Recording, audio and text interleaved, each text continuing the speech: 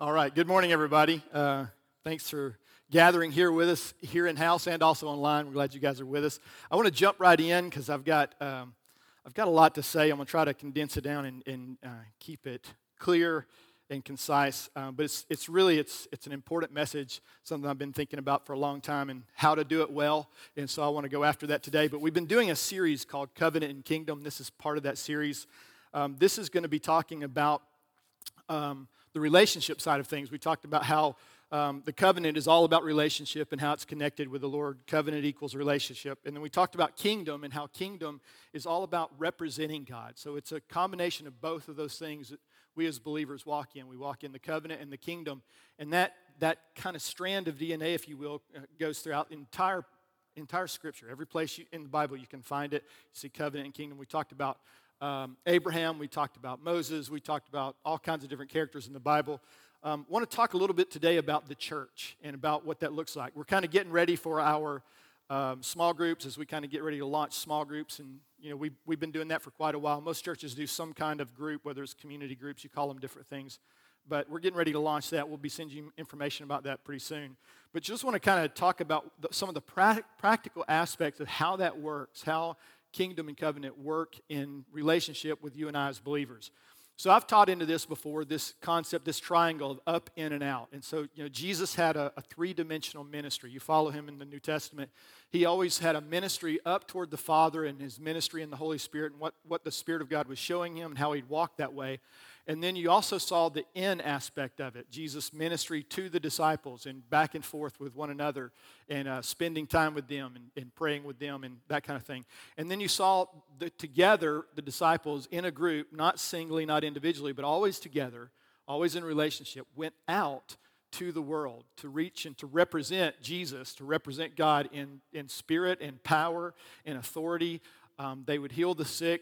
They would raise the dead, and the Bible says that we're supposed to do those kinds of things too. And I know that kind of freaks us out if we've never seen anything like that.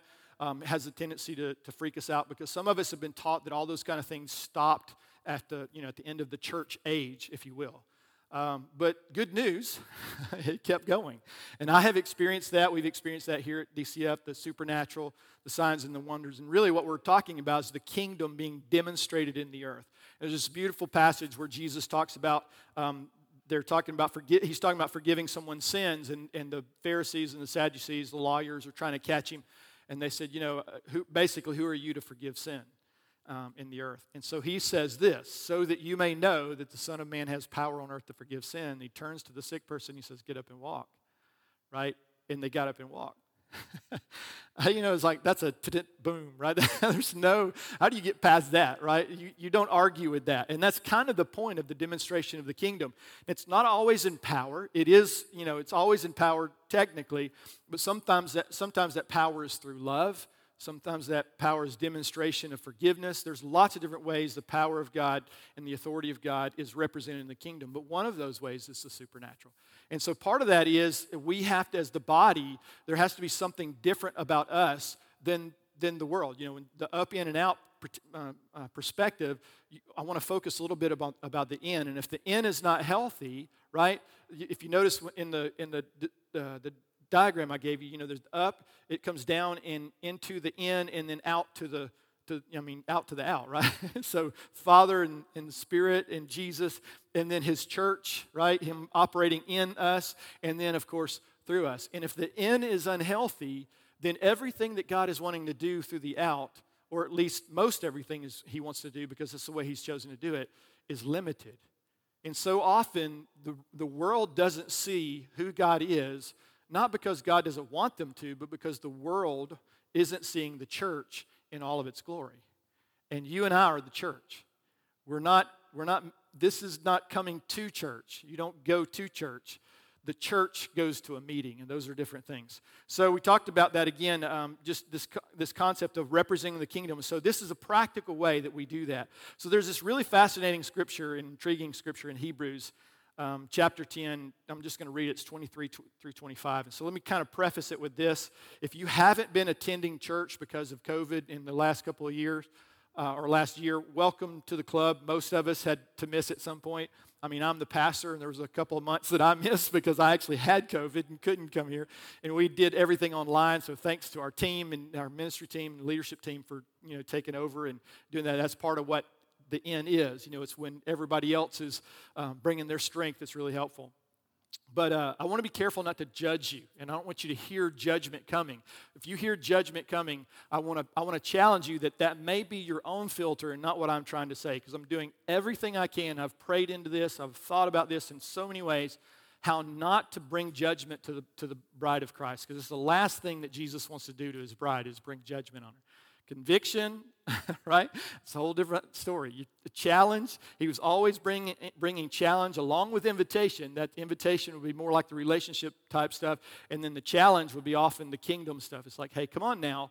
It's time to represent. It's time to get out there and do what you got to do. So, put your big boy pants on and let's go do the kingdom, right? And so this is a scripture, again, that can be a little bit challenging, but hopefully we'll talk that through. So this says, verse 23 says, let us hold unswervingly to the hope we profess. It's a beautiful passage. For he who promised is faithful.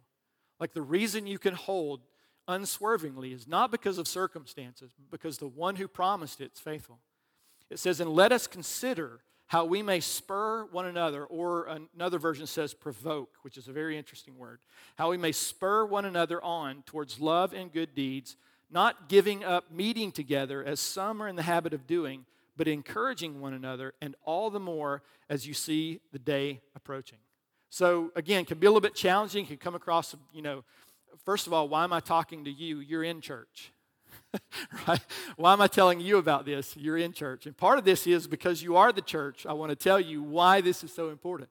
So the big question is, why is it so important that we as a body gather? Why do we do that? And so just a little bit of context around this scripture before we get into that.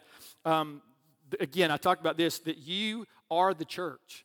And the Bible says where two or more are gathered in his name, he comes and he's in the midst. So there's a way that God operates when two or more of us together that is different than when you're alone, right? So the Bible's clear about that. So the church is literally, it's what we are called is, it's the called out ones. We come out from among them and we're separate, right? And then God separates us. He makes us whole. He heals us. He brings us into maturity. And then he sends us back out into the world to rescue those who are broken and hurting. That's the picture of the church. So the church gathers, right? You don't go to church. You don't go to small group, even though you do. You are going to be the church together. That's what we're doing when we're gathering. So the church gathers in meetings, Sundays, small groups. The church can be at dinner. The church can be at coffee. The church can be, standing in Walmart because you ran into somebody in the aisle and you start talking. You start praying. You start connecting. It's amazing how often that turns into ministry towards someone who's listening, right, to what's going on. So it's incredible how that works. But believers are assembling together for worship, prayer, the study of God's word, fellowship, ministry, witnessing. We kind of all know this. But why do we attend church the way we do? So the context, again, is why were some people not coming to church, right? They were the church, but they weren't gathering together. Why was that happening? So first of all, let's talk about the frequency of church. How often should you go to church? The polls right now, a lot of the data is saying that a lot of people now are going to church. If they're going to church, maybe once a month, right? And they consider that, that's serious. I'm serious about Jesus if I'm going once a month, right? I go a little bit more often, but I do work here, so I have to show up. So that's one thing. But I would come here, just so you know, I would come to DCF if I wasn't leading the church. And that's a very good test, actually, for a pastor. Would you go to the church you're leading if you weren't leading the church you're leading? It's a good test. So here's the thing. How often should you go? Well, here's the way they met in the early days. They met weekly. Well, why did they meet at least weekly? And the Bible talks about at some point when God was moving amongst their midst, they were literally meeting daily in the temple. So I remember, I don't know if you guys grew up in church. I grew up in church, and you go Sunday morning. I didn't grow up in church, but when I got in church, I got Sunday morning, Sunday night, Wednesday night, and then, whatever meetings we had during the rest of the week. And so a lot of that, it just took up a lot of our time. But it wasn't always the church being the church, right? Sometimes the church is just kind of getting in the way of what God is trying to do, so we want to be careful of that. But just let me give you some kind of background. Here's Luke 4:16. It says, he came to Nazareth. This is talking about the way Jesus did it. He came to Nazareth where he had been brought up, and as his custom was, in other words, he had a habit of going to the synagogue on a weekly basis. He went into the synagogue on the Sabbath day, and he stood up to read. And then the Paul and his team, you see this in Acts 13:14. It says, but when they, which is Paul and his company, departed from Perga, they came to Antioch and Pisidia, and they went into the synagogue on the Sabbath day, and they sat down. Now, Hebrews never says why they weren't going to church. But there's a couple of reasons it could possibly be happening.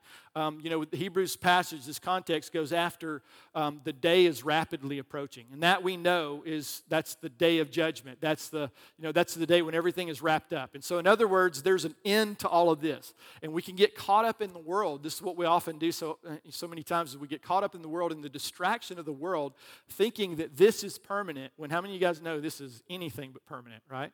So it passes very quickly, and if you're not ready for that, it's going to traumatize you pretty fast. So the day approaching is the day of judgment, and he's talking about encouraging one another because there's an accounting. In other words, it matters that you do this because there's a mission. There's something that God has in mind. There's a plan that God has in mind, and the church is a big part of that.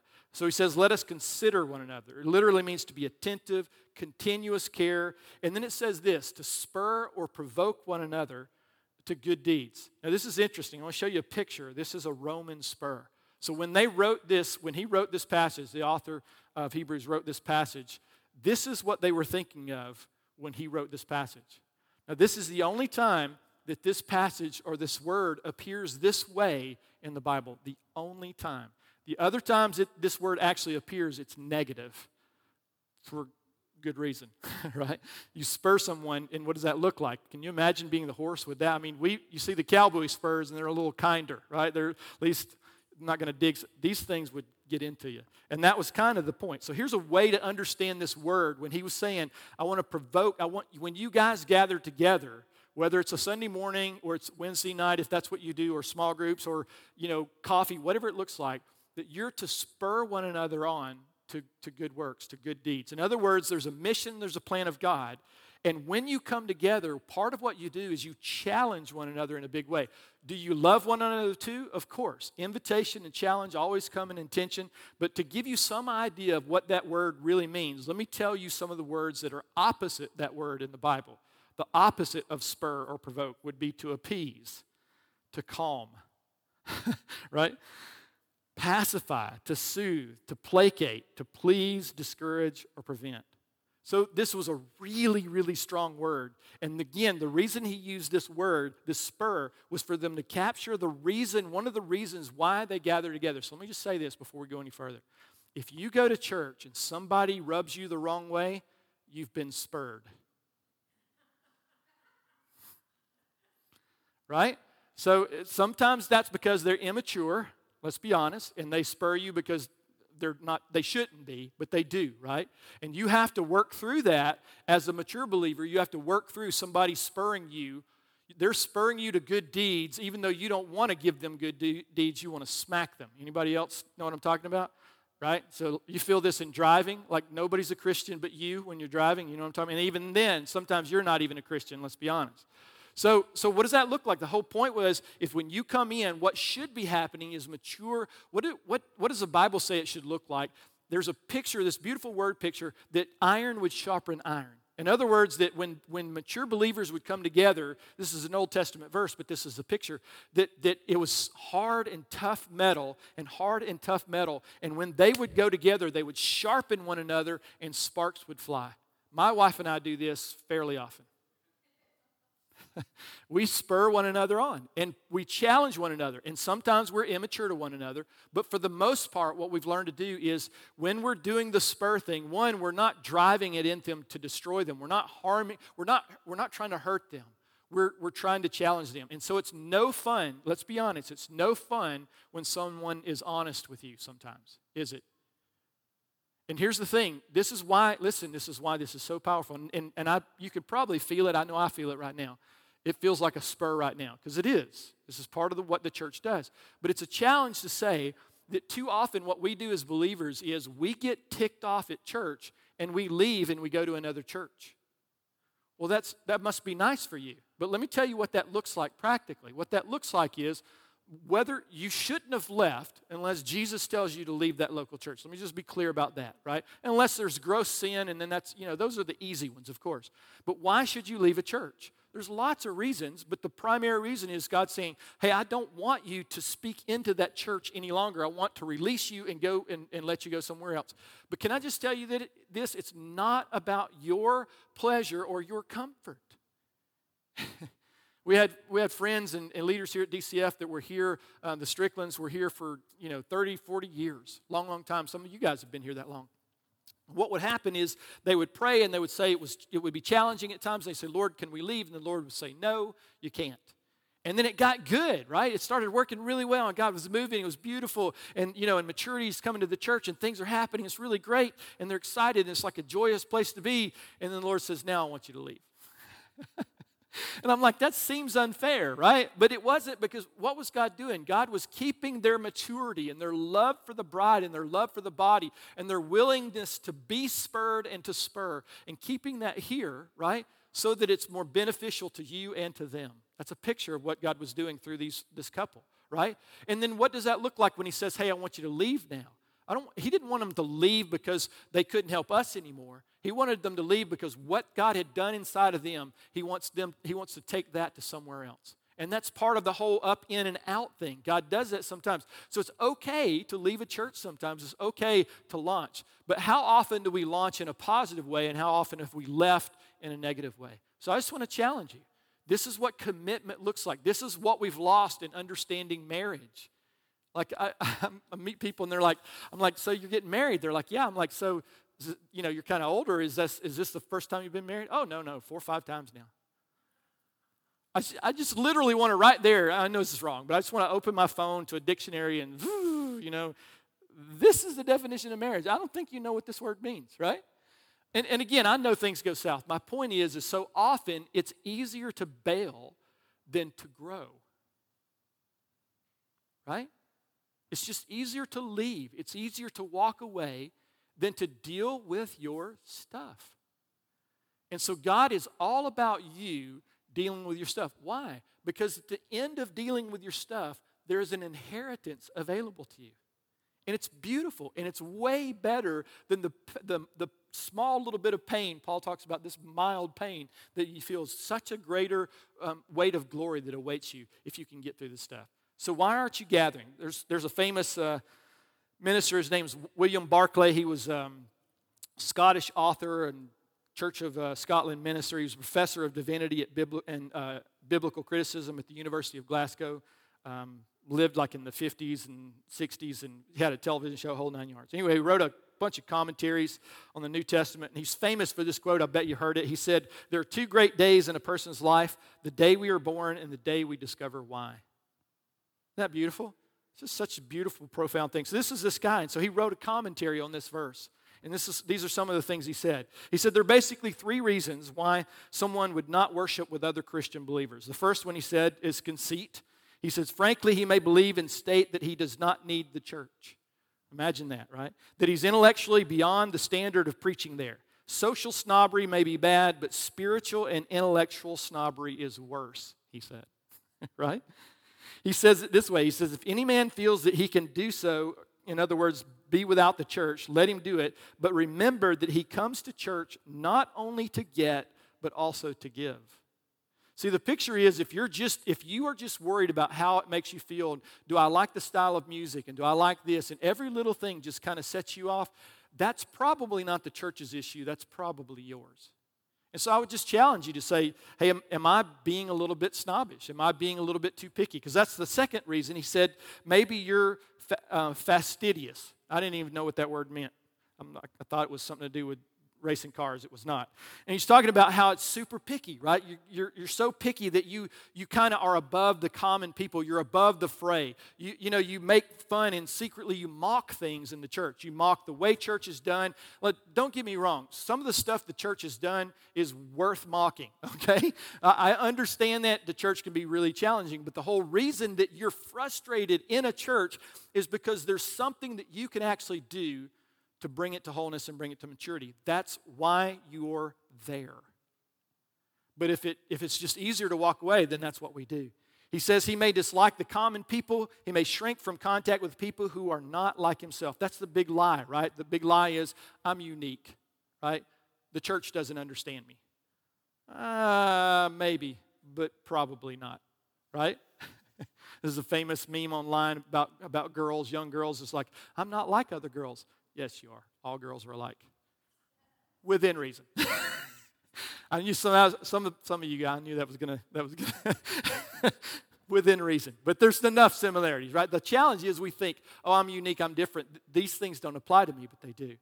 So the third reason he put out there, and this is one I think that's the most pertinent to us right now. He says he may not go to church because of fear. Now, what he meant in this passage, because he had not seen what we've seen this last year, at least in this sense. He was talking about the fear of man. So he's talking about being ashamed to show his loyalty by being seen going to church. In other words, I don't really want to congregate and be connected and identify with God's people, right?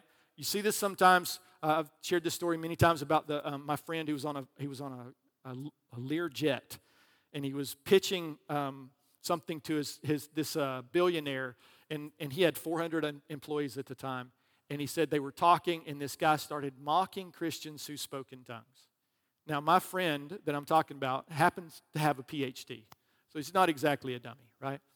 But he went to this guy, and he sat down, and he said, I knew in this moment I have to make a decision. He said, if I press this, there's a good chance not only will I not receive the investment that I need, but it's going to affect 400 families that work in my company. So there's a lot riding on it. And he said, but I knew if I don't confess Jesus in front of this man, and he said, I didn't even worry about the negative part of what Jesus said in that context. He said, I thought about, if I don't, whoever will? This guy's untouchable for the most part. Who's going to confront or challenge this guy? So he said, I made a decision to risk it all, and I did. He said, I said to him, I actually speak in tongues. And he says, no, not you. And he says, yeah, let me tell you about it. And he told him his story, shared his story. And the guy did not become a believer on the Learjet. I wish he had. It would have made a much better story, right? But that's his decision. But this guy did get his investment, which was great. And this other man, this billionaire, heard the gospel, maybe for the first time. So it matters. It matters about not being afraid of men. This is one of the ways he put it. He said, he may try to be a secret disciple, or you may try to be a secret disciple. But listen to this reasoning. It's incredible. He said, but it has been well said that to be a secret disciple is impossible. And here's why. Because either the discipleship kills the secrecy, or the secrecy kills the discipleship. Isn't that powerful?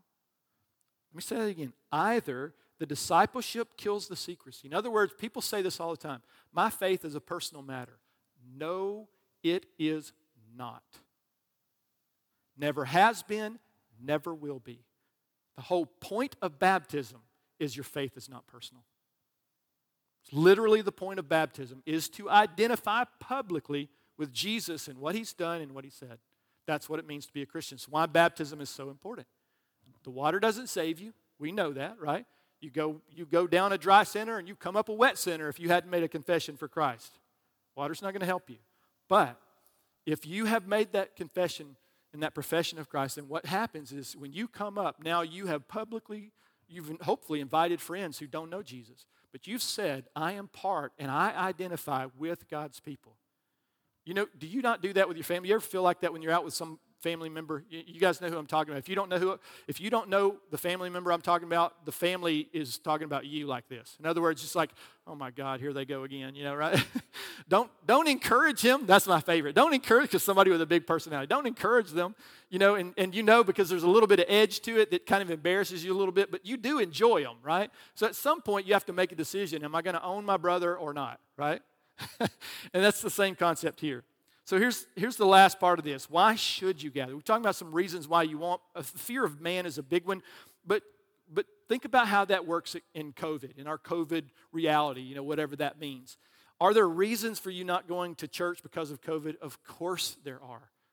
All of us, when this all began to happen, we're all working this out. We're trying to hold this intention and say, okay, God, what are the requirements you're asking of me, and what are the risks that I'm going to take as I move forward in this? And you have to hold that intention. And some people have higher risks than others because of conditions, previous conditions they might have. But that's the point. That's kind of the journey that every single one of us have to take, right? But the Bible doesn't say, don't forsake the gathering of yourselves together unless there's persecution. Hence, the church in communist China, communist Russia, and on and on and on. What if they get caught? Then they die. So there's a big risk in becoming a part of that and saying yes to that. In communist China, and this happens even today, but in communist China, there were regular stories. I had friends who went over there and ministered, and they would take them. It was secret, because again, if they were discovered, they'd die. And they said they would be in a house, and the service, it took 6 to 8 hours before it started, because everybody had to get there separately, individually, so that they didn't raise suspicion with the secret police.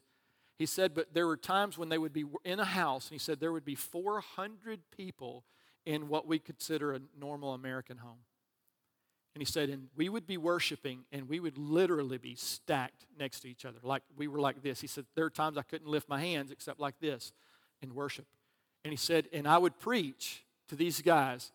And he said, and I would preach with a guy standing right here, and a guy standing here and here and here. And he said, and they would oftentimes just give me a little bit of a step so I could step up to be a little bit above them. He said, we would worship, and he said, and they would clap like this. Perfect rhythm. Some of you guys need to try this. I'm talking about the last church I pastored, not you guys.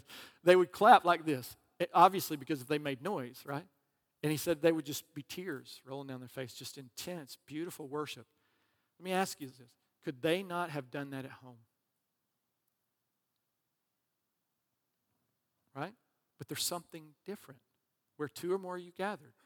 Doesn't mean that God's not in, He's not with you when you worship. Karen, I watch Karen. Karen's a worshiper. She embarrasses me. She worships so hard. She just makes me look like an amateur at worship, right?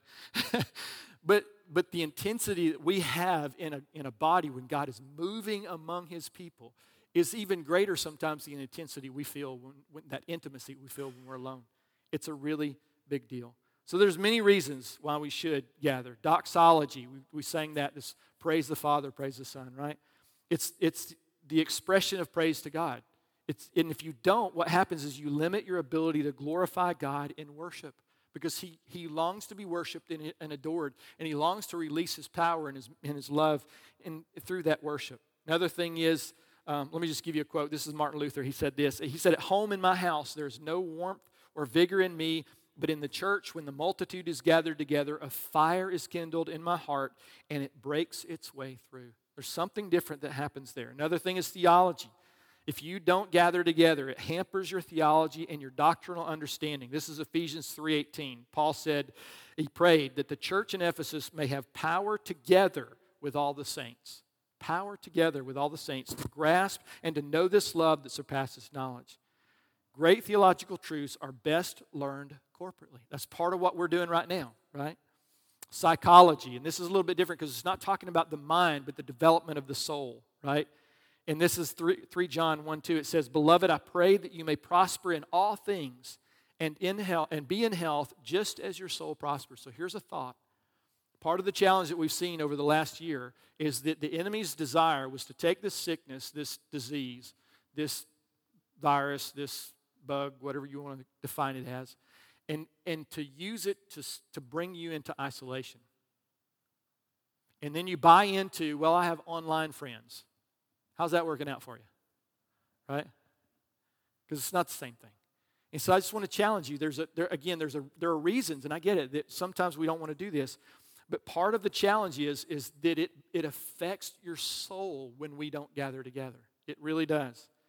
Here's the biggest part of that, really, that the virtue of love requires others for its development. Let me say that again. The virtue of love requires others for its development. Now, don't get me wrong. You can love somebody. You can call them up. You can encourage them over the phone. There's lots of things you can do.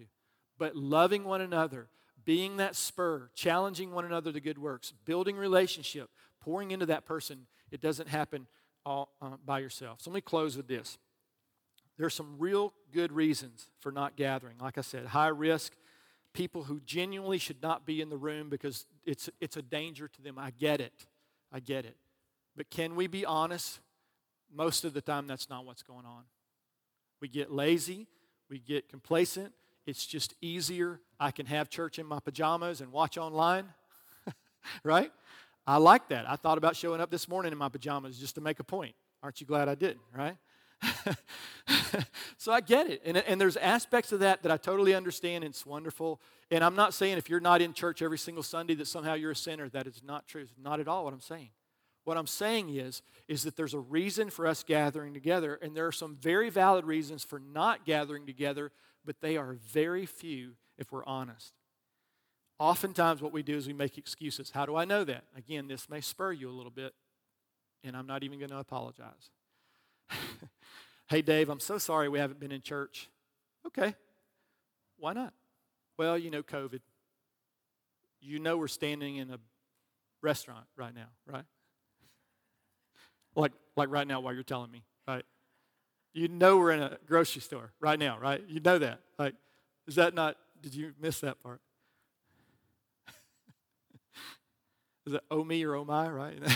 That when we say it, not amen. Don't say amen to that. So what does that mean? Honestly, what happens is we begin to get complacent. But let me just kind of wrap it up with this. The issue is not even about what you bring to the church when, what you get from the church when you come. Because let's be honest, at some level of maturity, if you get that level of maturity, you know what you get from it. But let's be honest, at some level of maturity, how much is this message going to minister to you? Right? Your spirit's going to go, absolutely. But that's part of it, is to say the amen to that. And then to model it, right? Because that's something that I see people who are mature do. They model things. They say, I don't have to do this. It's not necessary. But I'm going to do it because it represents something. And then that kind of what the kingdom is. It's representing something. And so part of that is choosing to gather. When we all come together, what we're saying is, I'm identifying with God's people. And so Karen sent me this, it was a tweet from a pastor. And this is what he said I thought was awesome. He says, in the near future, the stay-at-home order will end and we will come back together. What kind of church do we want to be when that happens? What kind of people?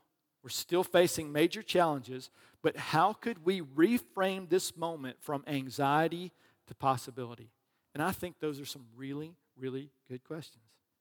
If you've not been where you need to be, if you've missed church, if you've been lax, if you've kind of, sin literally means to miss the mark. If you feel like you've missed the mark in this area, there's good news for you. Grace is sufficient, the Bible says. So in other words, you can beat yourself up if you want, but that's not what God's going to do, right? He's going to say, hey, I'm talking to you about this, not because I want to condemn you for what you've done in the past, but because I want to release you for what I'm going to do in the future through you.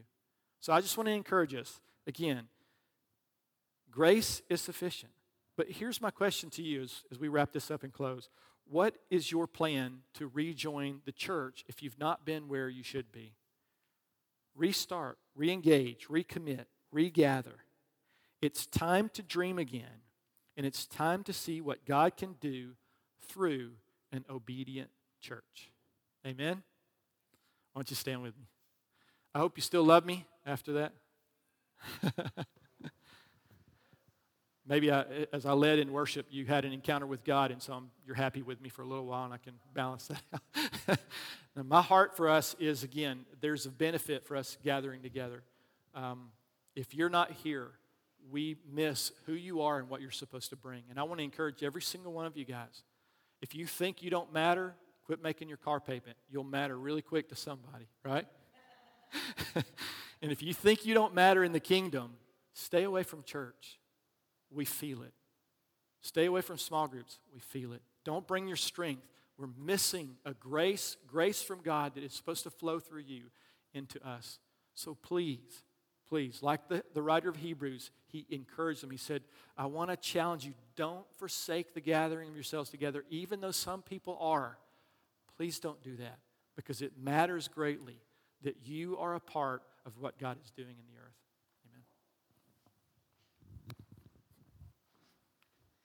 Thanks so much for that message. I get to have some things to woohoo about as well. So we're glad you're here with us today. If you would like prayer, you're in-house.